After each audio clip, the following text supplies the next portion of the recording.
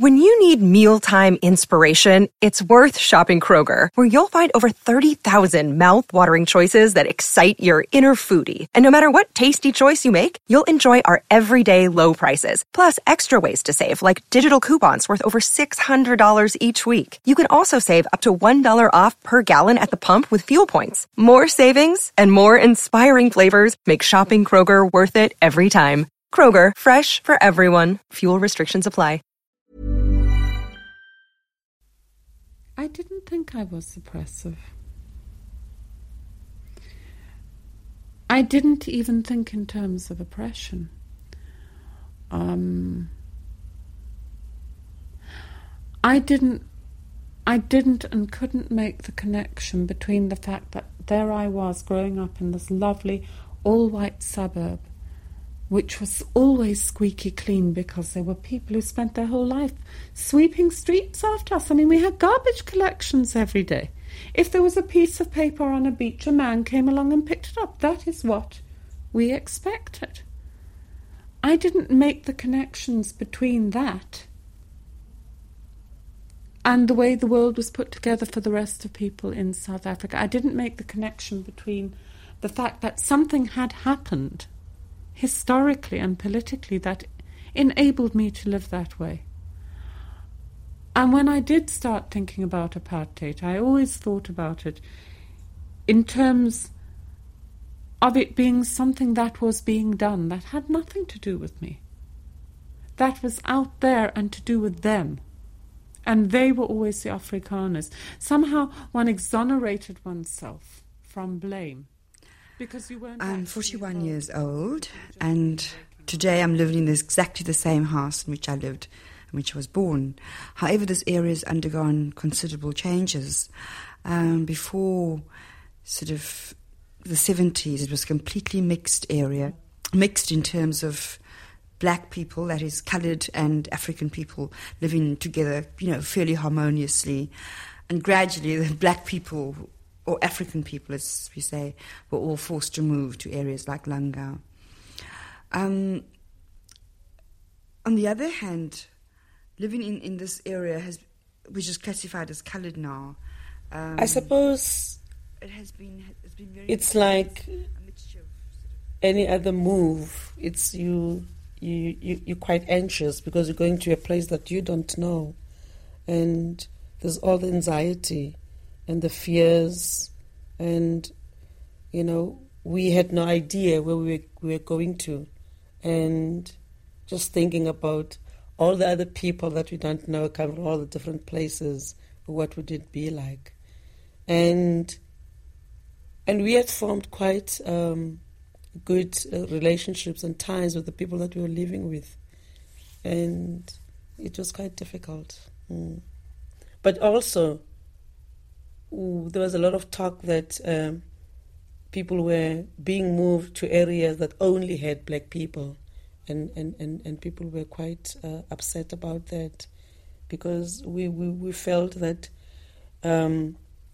people were not moving because they wanted to move, but they were made to move. And the whole thing about people needing to choose. I grew up in a place called Sea Point, which is an exclusive white suburb in Cape Town. It's one of probably 3 or 4 suburbs along the Atlantic seaboard. The house was a big square house, which was literally 2 minutes away from the beaches. Out of my bedroom window, I could see the sea, and wherever you were in the house, you could hear the waves. You knew exactly what was going on. You knew what the tides were. You could almost tell the weather off the sound of the sea. It's a point that orients you almost forever once you have it in your head.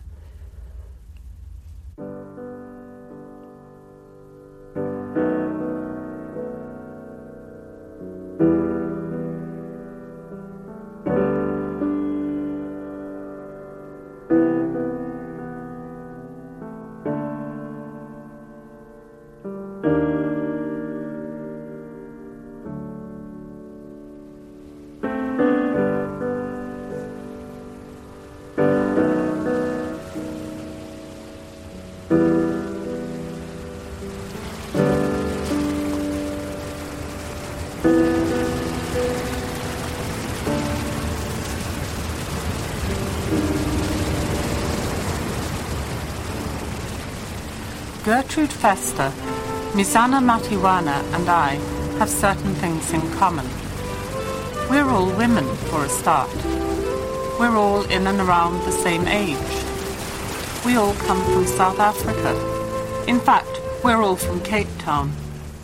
But there, the similarities end. Because Gertrude is coloured, Mizana is African, and I am white. This is the story of how I tried to go home last year, to one of the most beautiful, one of the most rotten places in the world.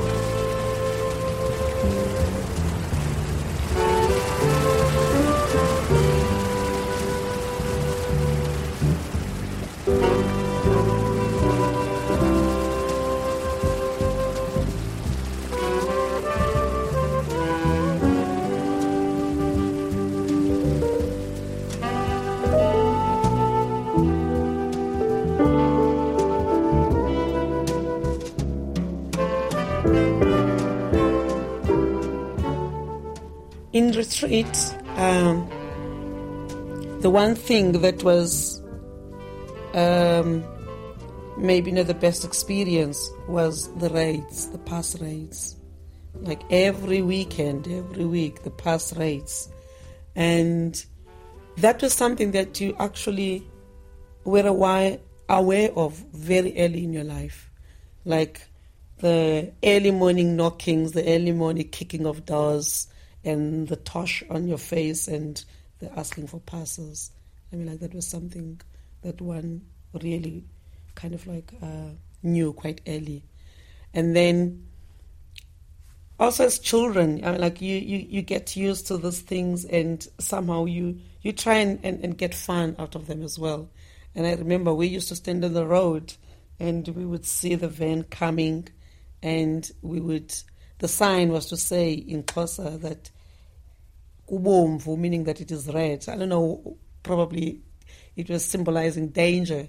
And we'd say that, and we know that some people would know, the people who don't have passes would know, and then they would hide away. But at times we also say that when we knew there was no van, just to scare some of the adults, if we're feeling that we just wanted to have fun of the whole thing. But yes, I was aware of those things quite early. It's hard to describe the extent to which apartheid really is the fabric of life there, or has been so far. It really just is overwhelming, it's all-embracing. So it's not something that as a child you would be taught. You wouldn't be taught not to associate with blacks. You wouldn't be taught not to get on black buses. You wouldn't be taught to be afraid of blacks. But these would all be things that you would know. You would know that you didn't associate with black children. You would know that there were buses that you did not get on. You would also know that while you might adore your nanny and your nanny's best friends who came to your backyard, that there were all these black people out there who were basically going to get you if you didn't watch it. I suppose my first consciousness of it would have been that the only time we saw black people was when they were actually facilitating us. The only black people in Sea Point when I was growing up were there in a menial capacity. And the only reason they were there was because they were in a menial capacity. They were maids. They were garden boys. They were house boys. These are people who would have been in their 20s, their 30s and their 40s. The only time I saw black people as a child, apart from that, would have been at the weekends, because there was one beach in Sea Point which was set aside for blacks, and it was the beach which was opposite our house. And we would stand in the front garden, and there would be streams of people going past all day. And I remember an incredible cacophony. you would hear maybe 5 or 6 different languages in the space of as many minutes. And we would stand in the garden and we would know that we weren't to talk to these people because somehow they were dangerous to us. And I don't know where I learned that, because I don't ever remember being told, don't talk to black people. It was just something that you knew about. So that would have been really the point at which I became aware that here there were all these people who really had no business in my life at all, except insofar as they facilitated me, they looked after me, they served me. You aspire to whiteness, you admire white people. We even have, sayings that if someone pretends they're better than what you are, you play white or you want to be white. Also, sometimes being mistaken for white would sometimes be a compliment, So it's this whole thing of aspiring to the values and what your oppressors stand for and are. I mean, very much like the whole colonial thing, not to be proud of your own culture or who or what you are, or proud and accept the way you speak. The dolls were white, your books were white, everything was white. The fairer you are, the better you are. The more you look like a white person, the more beautiful you are. I mean, you've also internalized those type of feelings that white is beautiful. And it's bizarre, but the whole thing about hair, I remember my nephews telling me that their mother told them that if they meet a girlfriend, the first thing they should do is take her swimming to see what happens to her hair. One of the first times that I became really aware of the extent to which white people, including my own parents, really despised blacks and really didn't see them as being anything other than hands, was when a woman who worked in our house performed a backstreet abortion on herself and nearly bled to death in the room in the backyard, which was the maid's room. I went into the room and there was blood everywhere, and this woman was lying like a wounded animal. And I remember my mother's response being anger. There was no compassion there. And that was another person who vanished from our backyard very quickly. And my childhood was really a stream of women who came silently in and out of the backyard and lasted for a while in the house. And this would have been the main point of contact with the majority of South Africans. I don't remember being frightened of white people, but I remember just being angry at white people, because I suppose my first encounter with them, quite funny, was the police. So I had that kind of attitude formed from that kind of encounter.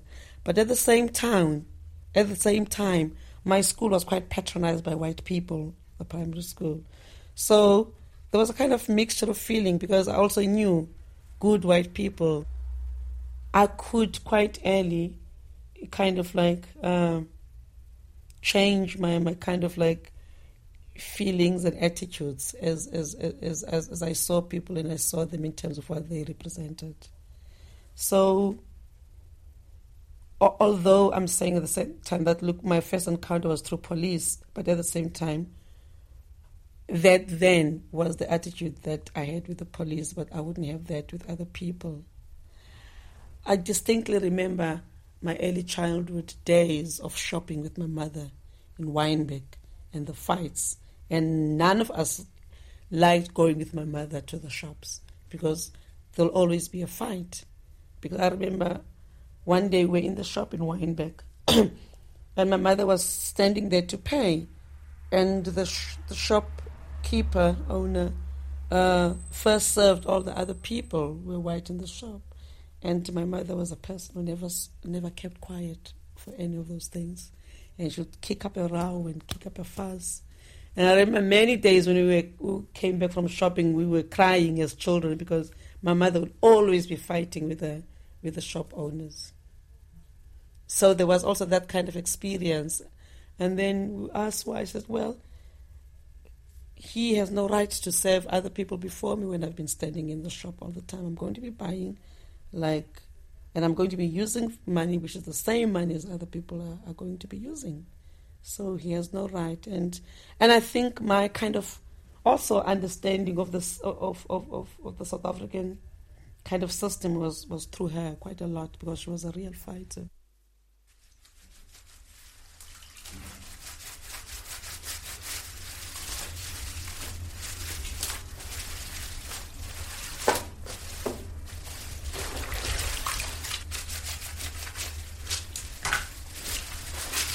They bought me a room downstairs.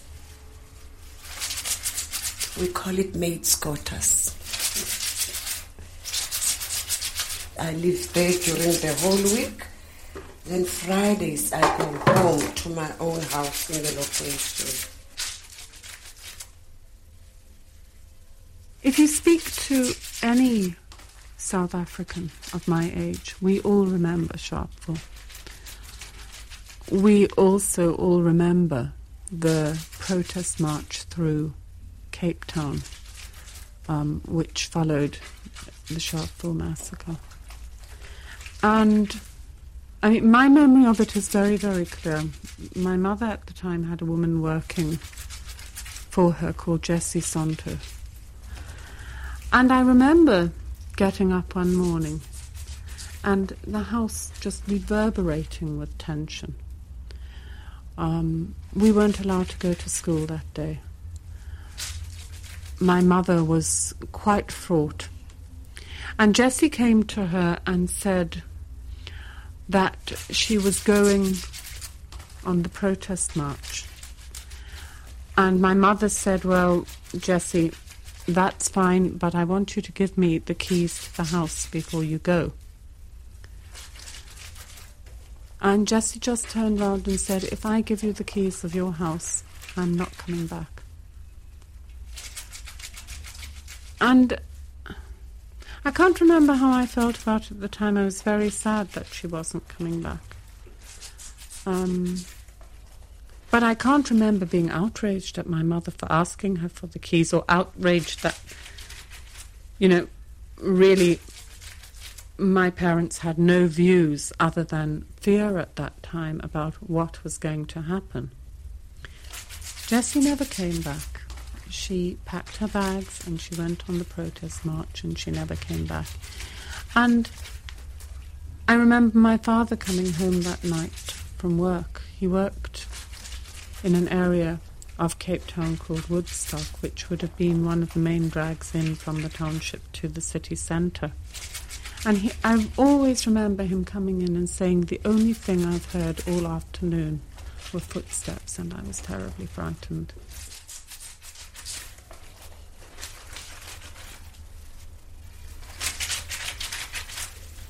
Some of them do know, and some of them don't.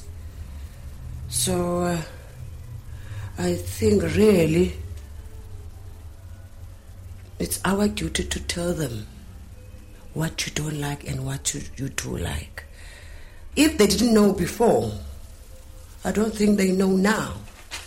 So that's why I say, if you see that the white people doesn't treat you like the others, it treats you in a different way, the way that you don't like, it's better for you to tell them that, I'm sorry, lady, can we please change the situation and do this and this? If maybe she doesn't want it, then you've got to just excuse yourself and go home.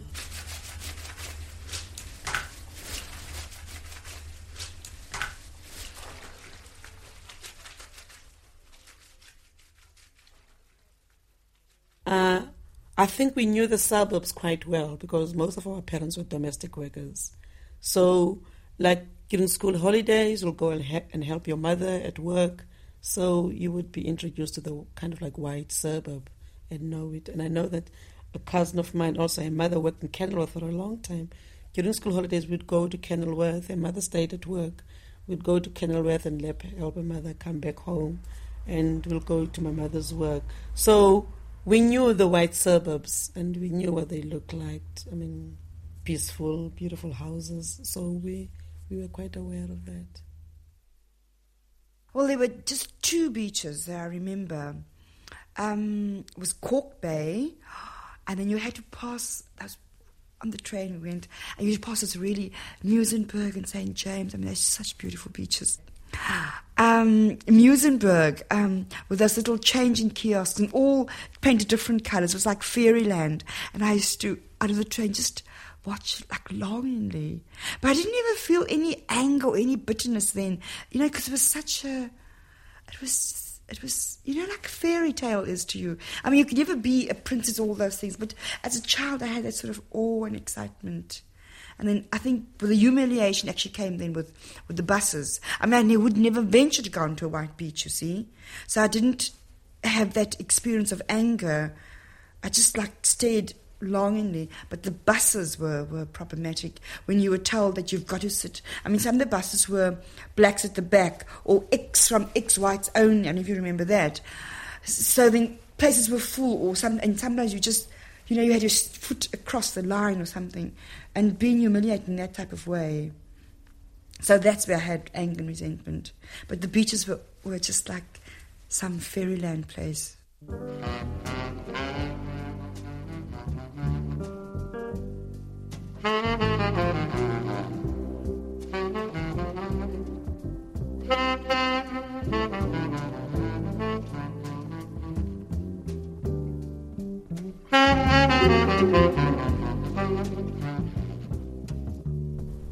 By the time I got to secondary school, I think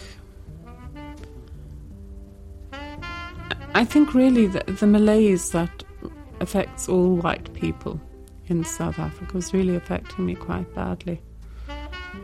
I had a teacher called Mrs. Schwartz, and I remember going to school one day, and she wasn't there, and there was this sort of hushed whispering going on all around the school. It transpired that Mrs. Schwartz's husband had been caught in bed with a black woman and had been arrested under the Immorality Act, because you mustn't forget at that time whites and blacks were not allowed to have sexual intercourse together. And this was a major scandal. And what I remember very clearly is the shame attached to Mrs. Schwartz, not to her husband.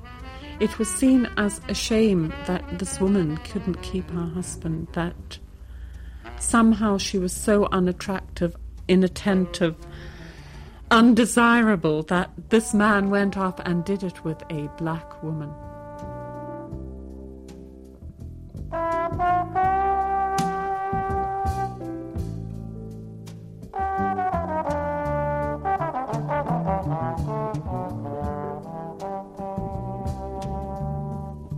But that was really the beginning for me of some order of change, that I couldn't see my way clear of it. I couldn't see my way clear of this overwhelming weight that hung on everybody's shoulders. And it wasn't just on my shoulders as a white girl. It was everywhere. People were literally bowed under the weight of this oppression. It's a terribly oppressive thing to have to live with. It erodes your soul.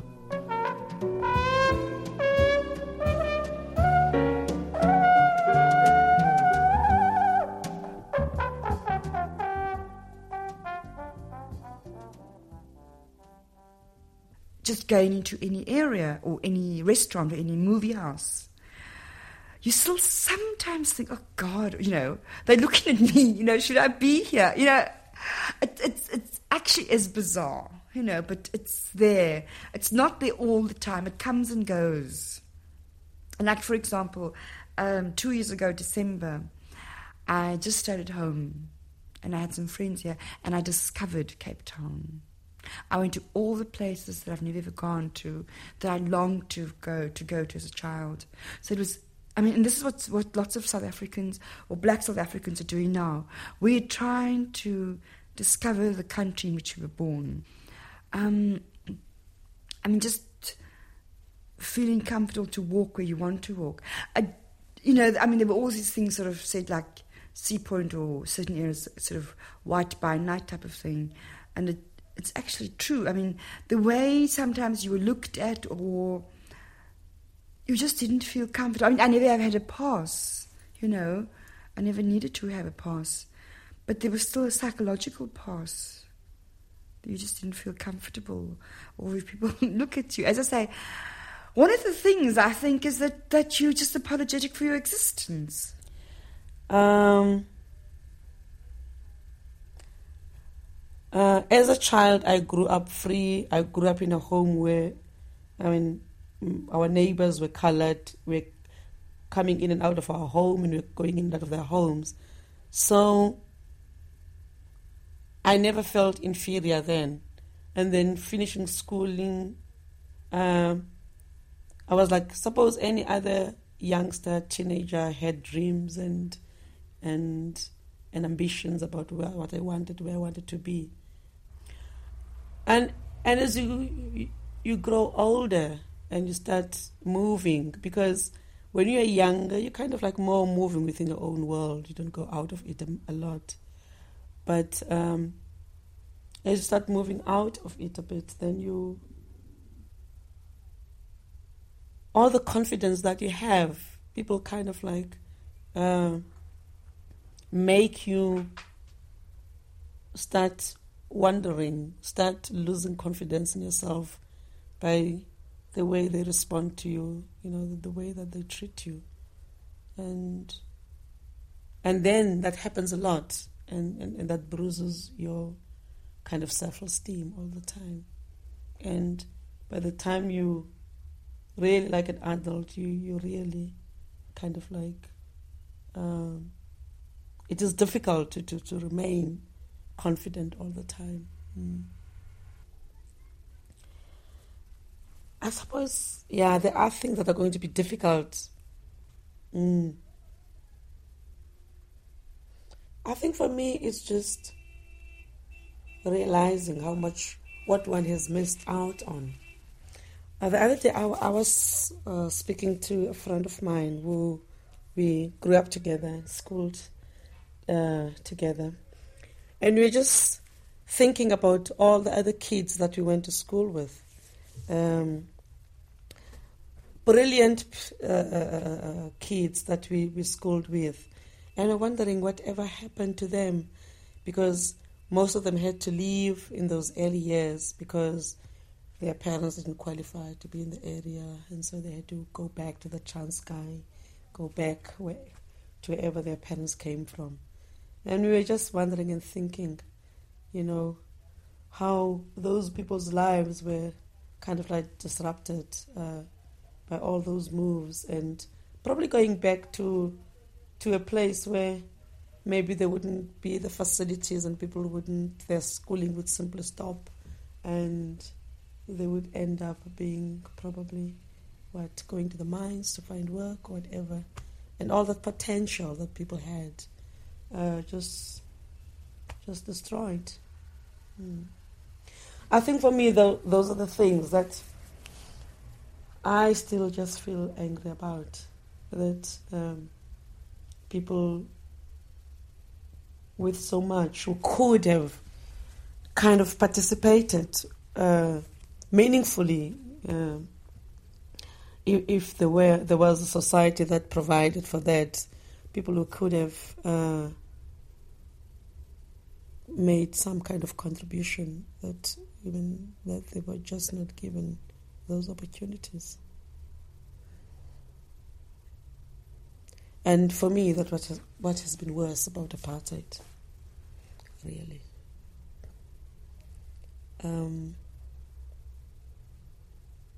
the way it just retarded people, made people not to be able to use any of their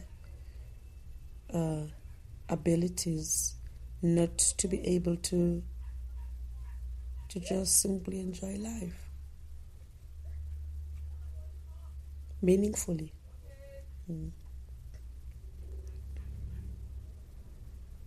just lived and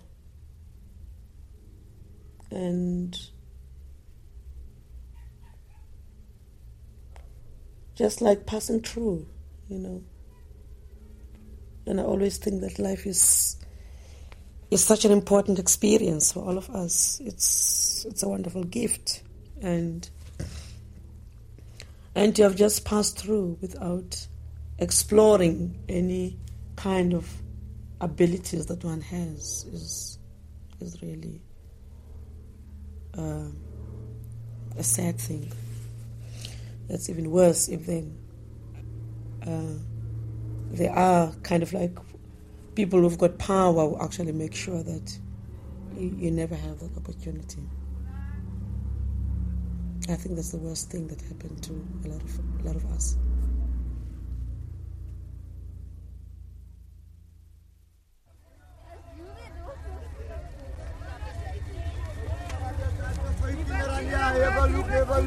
On occasions like Republic Day, which is, I think it's the 31st of May, we would be taken in busloads to the Grand Parade in central Cape Town, and we would be made to sit in rows on these benches in the middle of a cobbled parade, at one end of which was Jan van Riebeeck's fort, the symbol of civilization in southern Africa. And there would be a dais at the end of this, a sort of makeshift platform.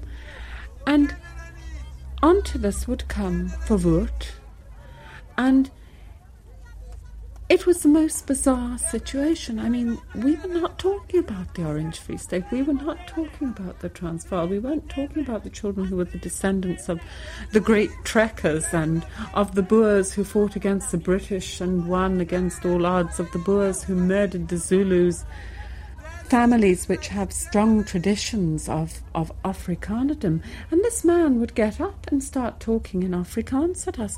So there were all these things going on. There were all these very overt symbols of this regime that somehow, somewhere one was starting to feel wasn't right.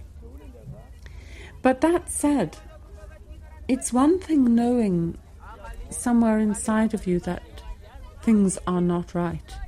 It's one thing knowing that the things that aren't right are actually corrosive and are eroding you as a person, that you can literally feel yourself shriveling at the age of 13, 14, 15, which is a terrible experience to go through. And I'm sure that however I experienced it, it must have been 100 times worse if you were at the receiving end of all the oppressive apartheid legislation.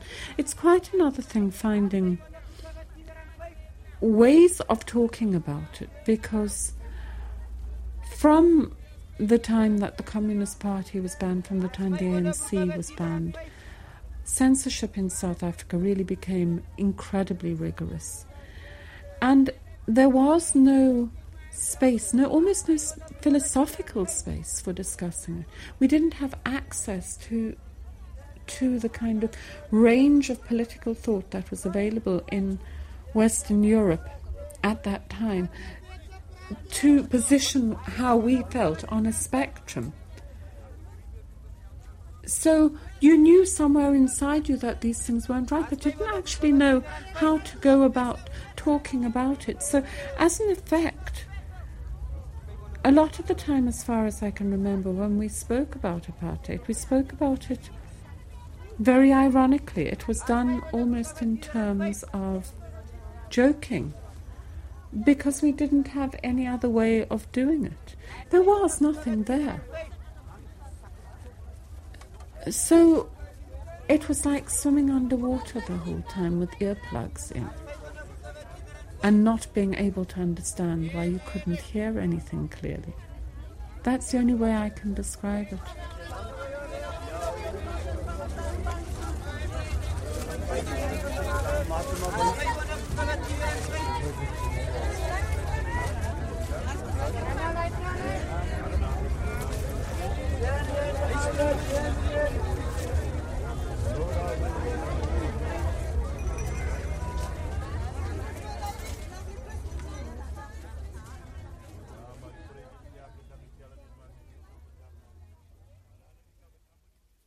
And then my cousin's husband was banned for 5 years. I remember we sort of saying, shame, he's banned. And shame, he can only speak to one person at a time. And then going to the house and then being in the room with everyone else and he's in the other room and one would go one at a time. And, it didn't make sense. But you don't ask too many questions. Yes, it's wrong and it's shame and it's pitiful and you feel sorry for him, but you don't talk about it. I'm thinking of my own imprisonment too for treason and terrorism. That my mother's family, in fact my mother's and father's family, not one of them came to see me in prison at all. And you know what? I remember going to, after the charges were withdrawn, I remember going to a function, taking my mother to some 60th birthday party, and no one saying a word. I went back to teach, and with the exception of one person, no one said anything at all.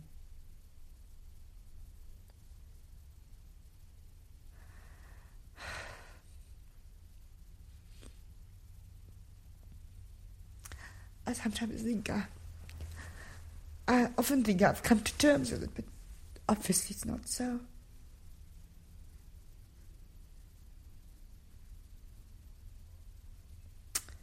I mean, sometimes I laugh about it, and other times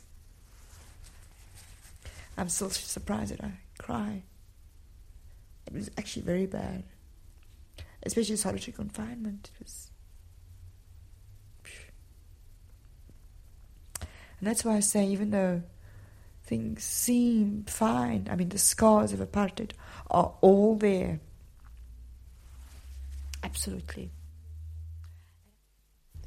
At times you can speak about it without getting any hurt. And at times, I don't know. I don't know really. I don't know what triggers it. At times you think you are perfectly cured. At times you still know that maybe one can never be completely cured. Once you're in that kind of setup, you can't move. The world starts involuting on itself. It closes down on you. And I really felt that I was going to drown there if I didn't get out. So I left.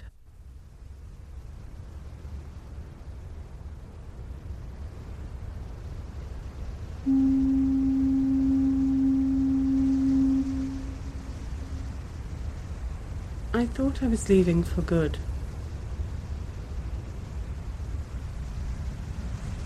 So I packed my suitcase.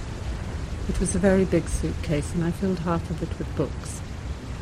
And I left, and really I had no notion of ever going back again. And as it happened, I didn't go back very often after that.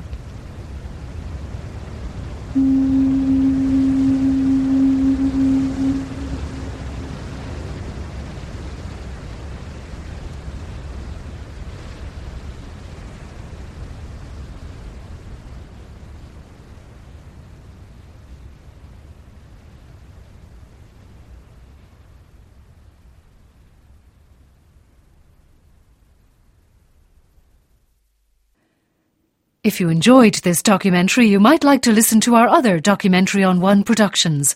Visit rte.ie/Doc on One. When you drive a vehicle so reliable it's backed by a 10-year, 100,000-mile limited warranty, you stop thinking about what you can't do and start doing what you never thought possible. Visit your local Kia dealer today to see what you're capable of in a vehicle that inspires confidence around every corner. Kia, movement that inspires. Call 800-333-4KIA for details. Always drive safely. Limited inventory available. Warranties include 10-year, 100,000-mile powertrain and 5-year, 60,000-mile basic. Warranties are limited. See retailer for details.